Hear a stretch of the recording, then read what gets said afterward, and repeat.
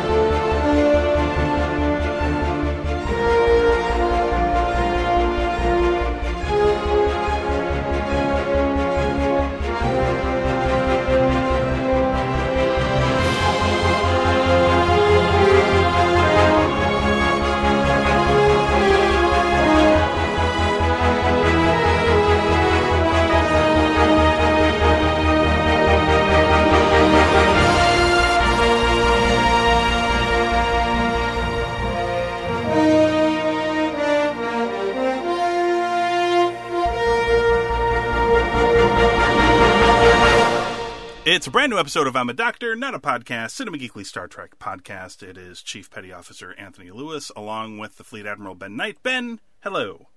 Hello. And Lieutenant Commander Aurora Babalu, our Chief Science Officer. Aurora, how are you doing? I'm doing great. Okay, so we should probably talk about the elephant in the room here. We did not get a chance to talk about Season 2, Episode 9 of Discovery like normal. That is because right after we got done talking about Episode 8, Ben went to the store and bought a time crystal, and we ended up in a time loop. And what happened was future Aurora came back through a wormhole and destroyed that episode because it turned out, owing to a complicated incident involving some headphone cables, she died during the making of that episode, and so she's come back and fixed it, and this is where we are now. Yeah. I look great, guys, right? Yeah. I look great in the future. Yes. Yeah. You have a different hairstyle though, because everybody, if you time jump, everybody's hairstyle is different. Yeah. Glad to know that I kept the beard in the future. That was great. You know? I wasn't expecting that. I won't lie. I thought fashion neither. moves on, but there it was. Nope, it stayed. I was just happy we didn't have to keep podcasting Episode 8 over and over again. Because, as everyone knows, those time loops, pesky. So we're back this week talking about 2 episodes since we missed out on 9. We're going to talk about 9 and 10. And, boy, are these just a sandwich of sadness, with these 2 episodes. This first one, Episode 9, directed by Jonathan Frakes, Project Daedalus. Let's just talk about what happened, shall we? It begins with Admiral Cornwall secretly hopping aboard the Discovery to interrogate Spock, and brings with her some footage depicting Spock actually murdering those doctors. So somebody's not telling the truth. Saru discovers that Section 31 actually faked the footage, so now we found out who was lying, using holograms, and Cornwall directs Discovery to Section 31 headquarters, where Starfleet's control artificial intelligence is Skynet. kept. Skynet, if you will. Yeah. Control, it turns out, is behind the forgery, and has been directing Section 31 to pursue Spock. Burnham, Security Officer Nan, and Airiam beam to the headquarters to find the personnel, including Section 31's leadership, dead after Control turned off life support systems. Airiam is tasked with restoring control to Starfleet's intended purpose, but the virus from the future that she carries in her body is actually Control from the future, the AI. And instead attempts to upload the Sphere's knowledge of all artificial intelligence into Control's database. Airiam manages to sort of regain control over at least her ability to say things, if not her actions, and asked to be ejected into space before Control gains the knowledge that it wishes, and Nan does so, despite Michael. She thought about it, but just couldn't bring herself to do it. Nan did it before it was too late. Airiam dies reliving her favorite memory from before she was technologically augmented. So you guys, we spent all this time in these last few episodes trying to figure out exactly what Airiam was, And in this episode, they just give you the Arium story, and it's fucking sad. Yeah. Very sad. Yeah. It's incredibly sad. Ben, what did you think of episode 9? Well, it was an emotional journey. I want to kind of ask this question. I mean, I know there was a dramatic purpose ultimately to it, but why did no one give a rat's ass when Commander Nhan was effectively left dying on the floor? Why is Michael not immediately going, oh shit, yes, now the immediate threat is contained, let me stop her from suffocating? Yeah. Is that just like, Well, do you know what, she'll be fine. She still had half a Barzan breathy thing. She didn't even look in her direction. Yeah, that's true. It was like, yeah, fuck you, lady. Well, she's the new kid in school. She's... Yeah, how Michael's to not feel used of to it. workplace bullying? I think someone should speak to ACAS or whatever the Starfleet equivalent is. But that aside, Arium, it only leaves me with this question: is what a strange character to introduce, given that it kind of messes a little bit with Star Trek lore. To introduce Arium, whose story is actually one of the more interesting backstories that we've seen in a couple of different iterations of Star Trek, only to then kill her off. Yeah. I mean, a friend of mine sent me a message when he was watching it, just saying, I guess they ran out of budget for her suit. Because that ain't cheap. And Saru, notices, I don't know if you spotted, but Saru's costumes had a slight little bit of tweaking over the last few episodes as well. So I think they're just rejiggling the budget. I thought the episode itself, it's a good example, actually. We've a couple of times talked about episodes that don't have a great deal of plot, but maybe have some other form of intrigue in them that means you don't mind so much about the lack of plot. And then you get other ones, the other way around, where you think, oh, there's too much plot. I have literally no idea what's going on with any of the people, but we've moved the story on a massive jump, and I'm not entirely sure where we are with that. This episode, I think, got a really nice balance, actually. I did feel that there was a bit of glossing over, the fact that Control became Skynet and so on. I did have to kind of go back and say, oh, that is what they're saying then. Right, fair enough. Essentially, yeah. Yeah. I think mainly, though, they were really desperate to tug on the old heartstrings in this episode. And something, as I'll probably go on to say, that they thought, oh, well, we've figured out how to do that. Let's do it some more. It was actually a surprisingly solid episode. I did start to see and start to come to understand in this episode and the next the relationship between Spock and Michael, because I think we've all been a little bit worried as to how that's all going to work out. I do think we may be getting a tiptoe closer to my theory from the other week that the reason we don't know anything about Michael in post this generation of Star Trek is because I genuinely believe she gets wiped out of the timeline. Yeah. She's messing around with wibbly wobbly timey wimey, which we know can never go well. But it does mean they can keep her in it largely for as long as they want before eventually pulling the plug, probably via some time crystal related thing. Yeah, I had a tantrum about that this week. I know in an episode with Murd, as you pointed out, Tony, that we hear about time crystals, and that's fun because he's in pantomime episodes, and hey, that's funny, time crystals.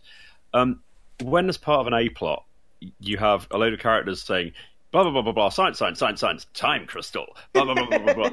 Sorry, dude. Yes. Like, there must be a better name for what you're talking about here. And you write sci-fi, you can make this shit up. Yeah. I mean, seriously, any word you like, go for it. No, time crystal. Yeah. Back to the Future I Rock. presume at some point someone's going to Back to the Future Rock. someone's going to pull out a magic sword at some point. I guess someone's going to have a cloak of invisibility. Actually, they've kind of done that already. I mean, wow, guys, come on, try a little harder than time crystal. But yeah, other than all those things, this is so sad. It was a sad episode. Aurora, what did you think of episode 9? Yeah, I agree. It was a very sad episode. I did like that it had like it felt like a whole episode, like it could be a standalone episode. I liked that a lot. I liked, how it started with her. It literally it started with her favorite memory and it ended with it.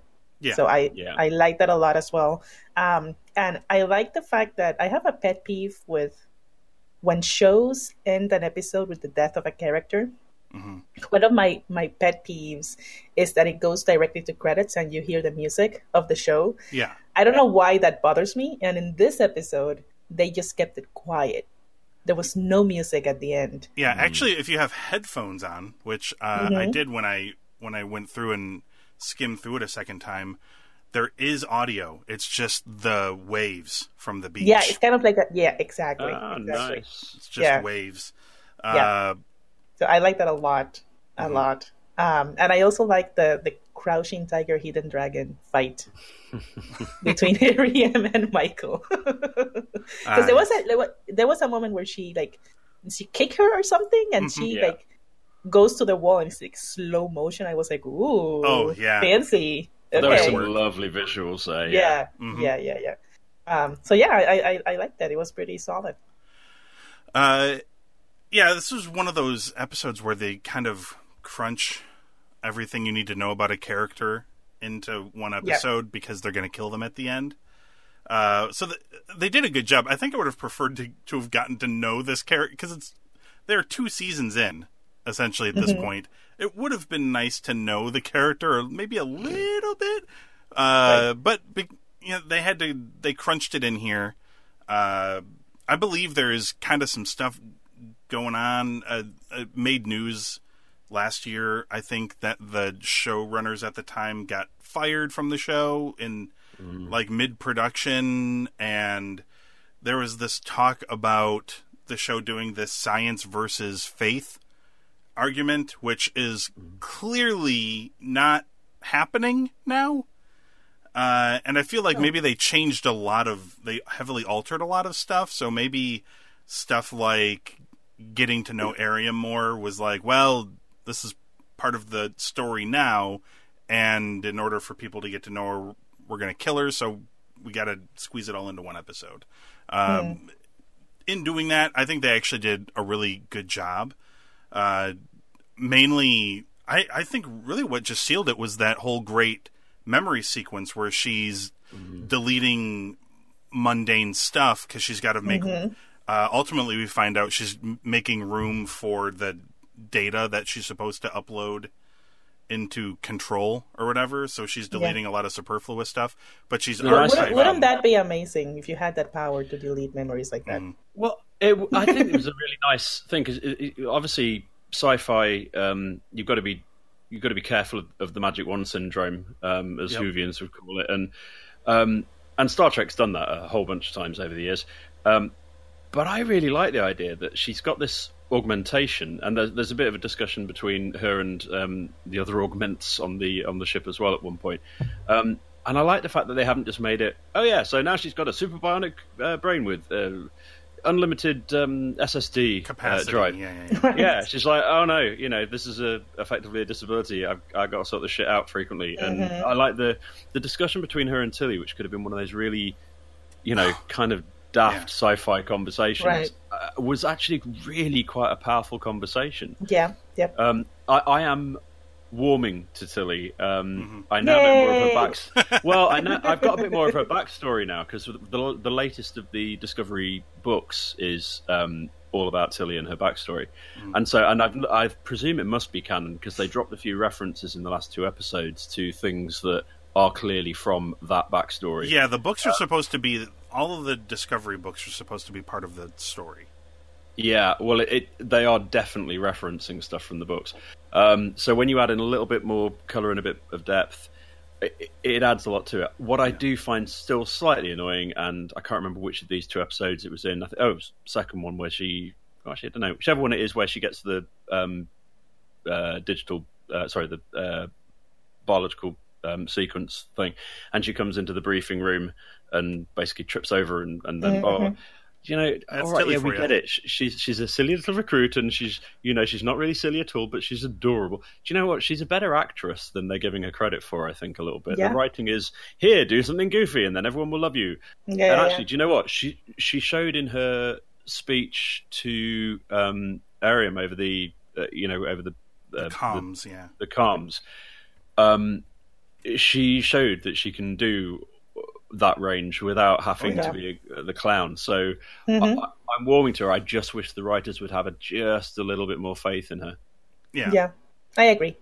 I love the friendly little back and forth she has with Ariam, like right after that scene where she's deleting memories and whatnot, and she's like, "I'm sure you've kept everything with me in it." And Ariam kicks her back with like, "Nope, yours are the first to go." And she just goes, "Hardy har har." Like they felt like real. They felt like real friends. It was actually pretty great, and I love that. I mean, of course, I'm sure Ben had a thumbs up when in one of the memories, Detmer referenced Kadaskat, which was a Voyager reference.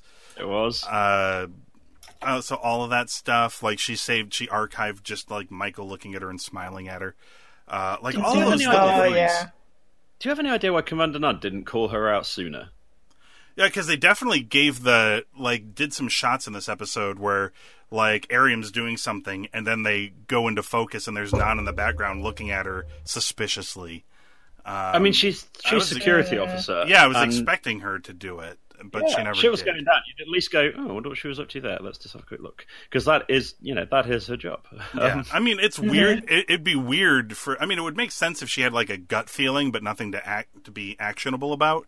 But it is weird to focus that much attention on her if it's just to signify she has a gut feeling, but she's not really sure. Because she ultimately, because that's what it sort of feels like, is that she has a gut feeling and she's not really sure, because she never takes any action, until the end when she, opens the airlock.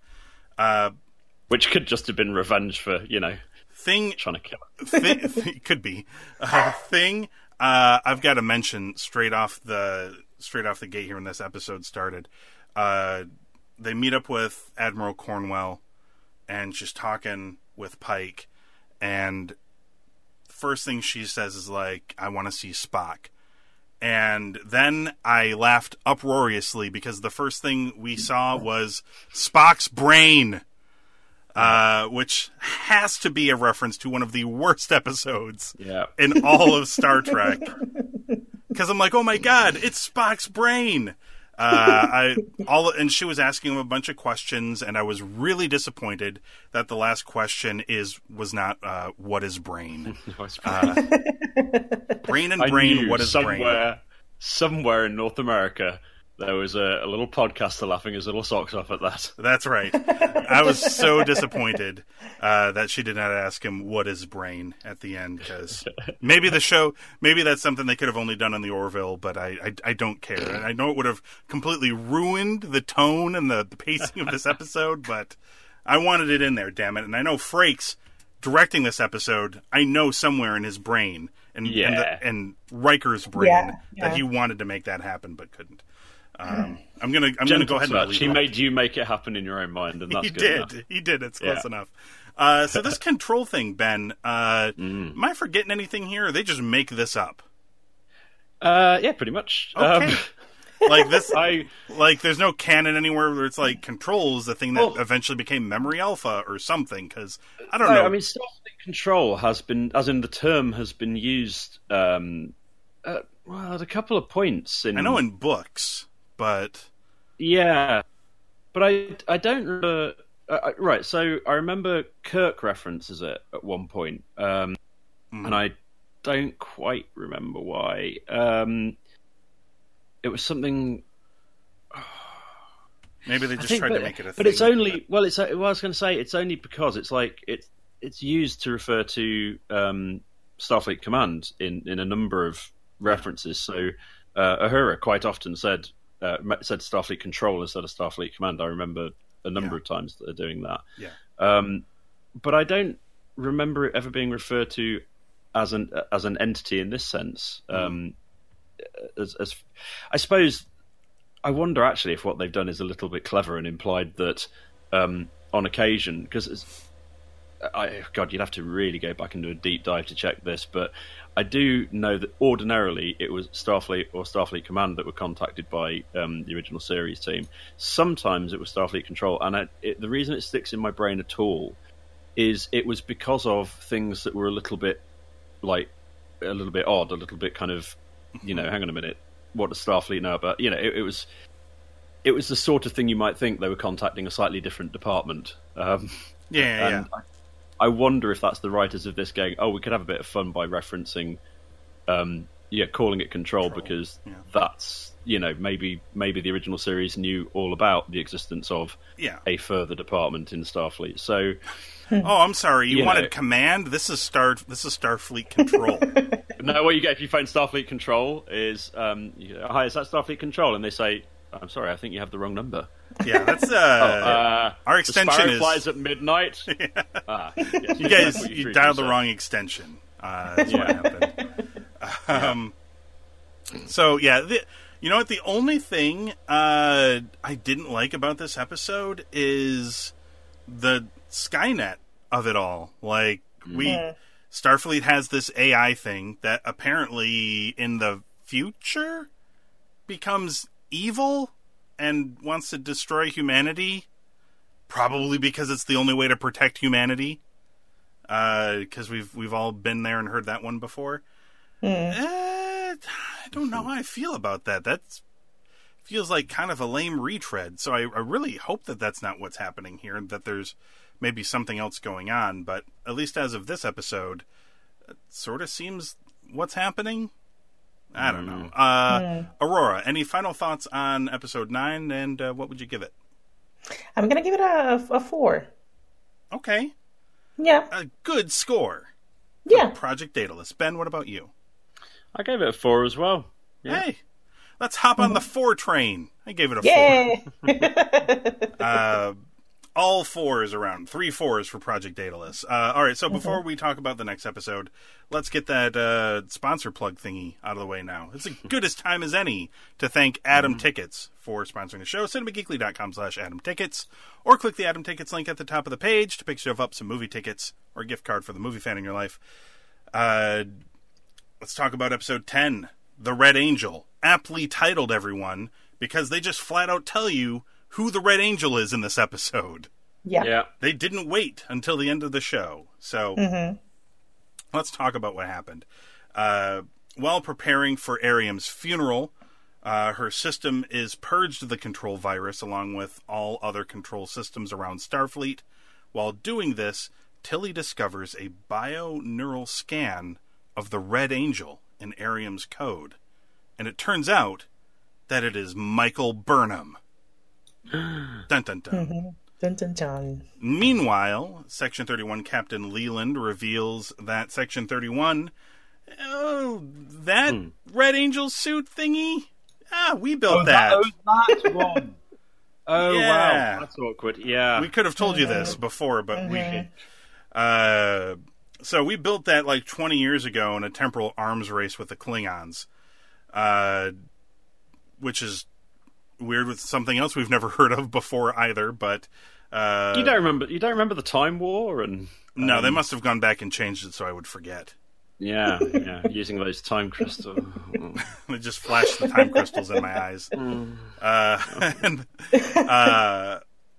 And also, Michael, not only did we build that Red Angel suit, but your parents were part of the program. Jeez. Also, I was pretty careless about leading the team, and their deaths are kind of my fault. Michael punches the shit out of him, but then they're like, you know what? Let's hatch a plan to capture the Red Angel. We can find out what's going on here once and for all. After she talks with Spock, they sort of figure out there's really no rhyme or reason to where the Red Angel is showing up. But the Red Angel has shown up twice to save Michael. Once when she was young, and once aboard the starship that was caught in an asteroid. Because she has a penchant for the dramatic. Nice work, Spock. Yeah, with Jet Reno, whom we haven't seen. We haven't seen Jet Reno in, like, episodes. It's been a while. She didn't die, did she? She's just hanging out somewhere? She's probably trapped in a Jeffries tube. Help! We've all been there. Banging on the wall. I've been in here for 3 weeks. So they hatch a plan to use Michael as bait for the Red Angel. Discovery travels to ESOF 4, where there is enough energy to power their trap, And also, it's pretty handy that it doesn't have a breathable atmosphere. And Michael is strapped to a chair and left out in the unbreathable atmosphere and pretty much dies until the Red Angel appears. Leland's Section 31 ship is able to close the wormhole, but not before Leland sort of gets stabbed in the eye by a retinal scanner and seems to have died. Is Control behind this? Is Georgiou the one who killed him? Both seem very plausible. It was Matt Smith in computer form. Yes. Yeah. He's Skynet. I forgot. Wait, Matt Smith in computer form. No, it's the Impossible Astronaut. Wow. They pulled that shit in that as well, didn't they? Oh my god, it's everywhere. So the Section 31 ship is able to close the wormhole behind the Red Angel to stop Control from following her through. And they managed to catch that Red Angel in the trap. It revives a dying Burnham, who actually recognizes the figure as not herself, but her mom? Yeah, Hugo. So I'm not right. Like, I know you've had a hard time, Hugo, but someone dropped the ball here, didn't they? I don't know what's happening here. Aurora, were you the one who called it as her? Listen. I am very upset. Okay. I am very upset because how dare this episode make me believe that I was right the whole time? Just until the end. To make me, I was so upset. It's even one when the word, mom, isn't it? Even when the mom appeared, I was like, maybe it's like old Michael. Yeah. I was still holding on to the fact that I was right. And I'm like, but that doesn't really look like her. And then she's like, no. Mom. And then she's mom. I'm like, damn it. We all got trolls, basically. Let's be honest. Yes. Okay, so Aurora, aside from your anger, what did you think of episode 10? One thing that you did not mention in the synopsis is the best scene in this episode is when Georgiou is flirting with you. So my goodness. Yes. I love that scene. And I love that after it ends, Tilly's like, what just happened? She's so... It's almost like... Have you guys watched Jay and Silent Bob Strike Back?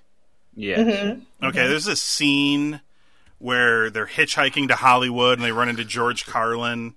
Mm-hmm. And he talks about how he give truckers a blowjob for a ride. And they're like, well, that's great, but we're not gay. And he's like, gay, straight, don't be so suburban. It's the new millennium. He's like, there are no lines anymore. And that's essentially what Georgiou said. They're like, he's gay, right? And so am I. Like, you know that, right? And she's like... She did David Bowie, Hello, Space Boy, pretty much. Yeah. She called him Papi. Yeah, and she's just like... She's like, look... and basically she confirmed the Deep Space Nine thing that they kind of did in the Mirror Universe there, where sexuality is very fluid in the Mirror Universe. Yeah. Mm-hmm. Mm-hmm. And she's just like, well, I'm all over the place. And they're like, well, we're not. Please stop. That was a great scene. Although Hugo didn't look entirely appalled, did it? He's like... Mm-hmm. Yeah, he was like considering it, yeah. Yeah. Well... Girl, I hear what you're saying. It's not 100% no from me. It's like a 60% no. Yeah. I could be persuaded. Essentially. Bit of Romulan ale and... Yeah. Who knows? I might go back to Orion and see if that's Orion Dancer's found any pants yet. Continue with your thoughts, Aurora. Other than that great scene, which I did forget. Yeah, that scene was great. I loved it. I liked it. I was just disappointed that I thought I was right and they told me I wasn't. It's never good when you're just like, yeah. Yeah, I thought I was like, oh my god, I can't wait to talk about this in the podcast because I'm gonna be like, I was right. Yep. And then no, I wasn't. Well, I was almost right. Well, I mean, I don't know. I'll talk about it when it gets around to me. But Ben, what did you think of the Red Angel? I was going to say, talk about it. You do it. Me? Okay. Yeah. Okay. Actually, I forgot what I was going to say. Great. See, you threw me off. I honestly don't remember what I was going to say. I'll tell you what. I'll talk and then interrupt me. Okay, when you remember what it was. Oh no! I remember what it is. Okay. Now. See, it 100 out of 100. It's never fails. So, Aurora, I believe you're probably still right to some degree, unless there's some sort of big, gigantic hole they've created for themselves here. Because Tilly says there was the bio-neural scan of the Red Angel, and it's Michael, and then they have Hugh. Then they have Hugh, who's like, "Oh yeah, there's no way to fake this. It's definitely Michael Burnham." I would have spotted some discrepancies in there, and then it's it's Michael's mom at the end, which they would not have the same bio-neural scan. They are two, even though closely related, different people. They wouldn't be the same. So do you think Hugh's going to be like, "Oh, there was something on my screen. There was a smudge. I've been feeling myself recently." Somebody spilled a coffee. Unless it's like when my brother when I first got a phone with a fingerprint unlock. I know my brother listens to the show, so this will be embarrassing. And I got a phone with a fingerprint thing on it, and he genuinely checked to see whether his fingerprint unlocked it. And it did not. He's a very intelligent guy. I think he was just having a moment. We do not all have the same fingerprints, no. It turns out not. No. Yeah, so maybe Hugh just needed to use some Windex on his monitor or something. Maybe he blinked too quickly and missed something, but otherwise I'm pretty sure that unless this is some sort of gigantic hole and they wanted you to think it was Michael, and then they're like, surprise, it's not. And then hope nobody would ask the question I'm asking right now about the bio-neural scan. They said it twice. Once is a mistake, twice is deliberate misdirection. Yeah, so I think there's probably more Red Angels out there than just her mother. And also, quick question, why hang on a second. Pause there. That's a good call. Yeah. Yeah, right? I think there's more than one. Absolutely, and I'm pretty sure Michael is at least one of them, because they really went out of their way to be like, it's Michael. So maybe Michael is sorting shit out, and her mum is stopping Michael getting killed. Yeah. Because I'm it questioning... all eventually goes a bit wrong, bit butterfly effect, bit Back to the Future. Yeah. Michael eventually gets wiped out of the timeline. This kind of goes back to my talking about the showrunners leaving and just how much of the show was altered after they left. Because I'm sitting here trying to figure out why Michael's mother would go back in time to save people from World War III. Everyone remember that episode from like way back at the beginning of the season? Yeah. Like, why would she do that?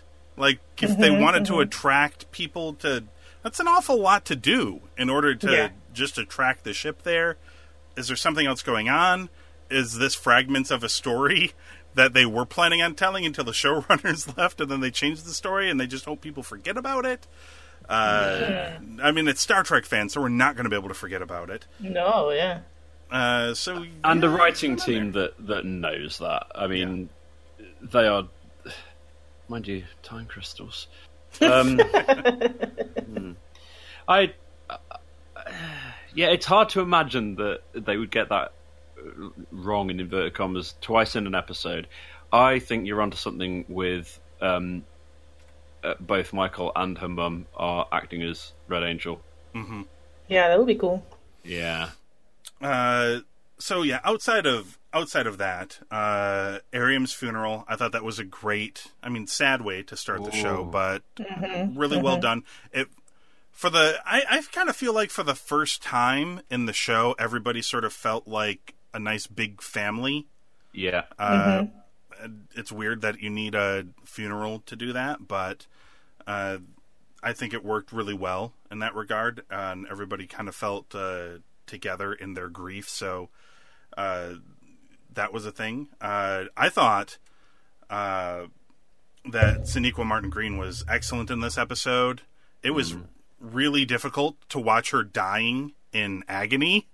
That was bloody good, that scene, though. Yeah, I thought that was tremendous. It was surprisingly tough to watch. They spent some money on it as well. They sure did, yeah. Her face was like... her skin was like flaying, and it was horrific. And that whole thing, it was weird, though, that everybody, I will nitpick this because Star Trek fan, everybody was like, okay, here's the plan to attract the Red Angel. Yes. Michael is going to have to pretty much die, if not die completely, in order to attract the Red Angel to her presence. Do we all get this? And they're like, yes, we all get it. And then they go down there, and Michael is almost dying, and they're like, we got to stop this. We can't do it. And Spock's like, Spock is the only one who's like, guys, this was the plan. Like, remember? Like, 10 minutes ago. Like, we all said she probably is going to have to do this, and it was going to be really tough. And they're like, Georgie no. didn't follow the plan either, because she said, we'll start the timer from the second the roof opens. And she didn't. She started it from 5 seconds before the roof opened. Yes. Mm-hmm, mm-hmm. If we're going to be really nitpicky. Finally, Spock's douchiness this season came in handy, because he's just like, no, I refuse to let you stop doing the plan. It hasn't even really started yet. It also demonstrated that Pike has the big boy pants out of him and Cornwell.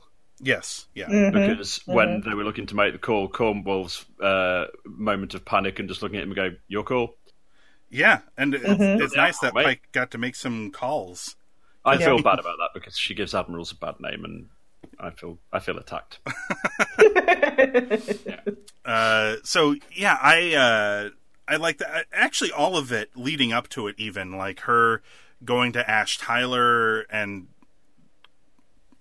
telling him, how scared she was to do this, which is such a nice departure for Star Trek, because usually they all have brave faces on, even if they're going Let's go die. Yeah, they're like, let's. They boldly march, don't they? Yeah, with the exception of Klingons, like that's just built into them. Like, today's a good day to die, but everybody kind of has that. It's like, well, it's our job, and if I die, I die. And Burnham's just like, I mean, there was that famous scene in the original series where they said to one of the bridge crew said to the other guy, "Well, do you know what? Today, just for a laugh, like it really messes with everyone's heads. If we swap my red shirt that I'm wearing for your gold one, I mean, like that could be fun. I'm pretty sure nothing bad'll happen." Nope. I mean, that guy let the side down, but yes. Yeah. I just thought it was very refreshing to see her really scared of doing this. Like, it's one thing to throw yourself into it. And maybe it's one of these things where it's like, it's one thing to be like a trained officer throwing yourself into a situation because you just know it's the right thing to do and not thinking about the fact that you could die. Because you're just thinking about getting your job done or saving people or whatever. But this is a little bit different. This is like, my job is to go die. And that's all she can think about, and it's terrifying to her. I thought that was great. I thought that scene with them together was great. I thought this was and really it good. stepped forward Klingon Fandango's redemption arc as well, which is good because that had been sort of languishing a bit. So yes. Ben, what did you think of episode 10? You guys have pretty much covered it. I will say that Giorgio, I think, other than the scene you mentioned, Aurora, I think the other really on the other end of the spectrum scene for her was the exchange between her and Burnham as Burnham is about to go into the trap. Yeah, just thinking about that.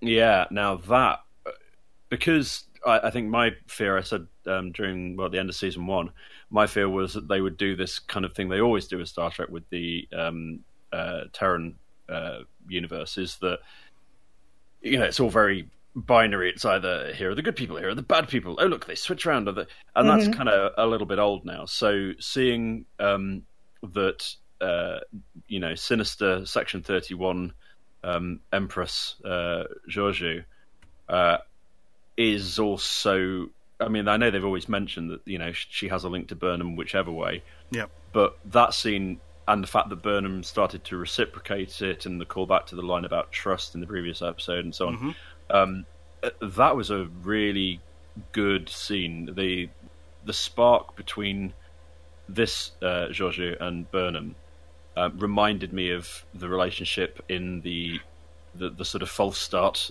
pilot type episode of Discovery. Technically episode 1, but you know what I mean. Yep. Because we could start to see that that's who they were somewhere in amongst it. So they've started to break down that binary thing, which I think is really important to Georgiou carrying on as a character in her own right. It also means that at some point when we get somebody else from the Terran universe, at least we've got a precedent here for, not everything is quite as binary as you might imagine. Because, in fact, sexuality was pretty much the one thing that wasn't binary about the parallel universe, it seems to me. So there's that. And the other thing, what was the other thing I was going to mention about this episode?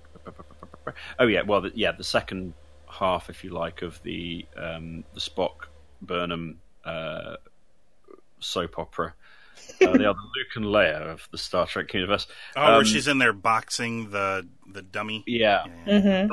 That was one hell of a scene, and it I mean, her role in that, and she played it very well, and she had a blinding episode, I would say, across the board actually.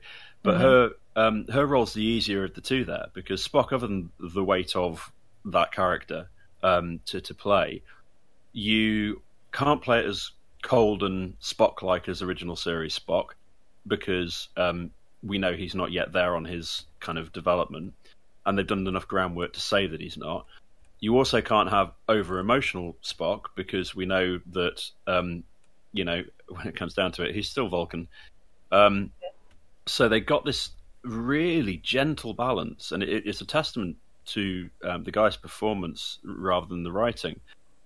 Those lines were delivered so carefully, and with just the right slight inflection, just the gentle raising of the eyebrow.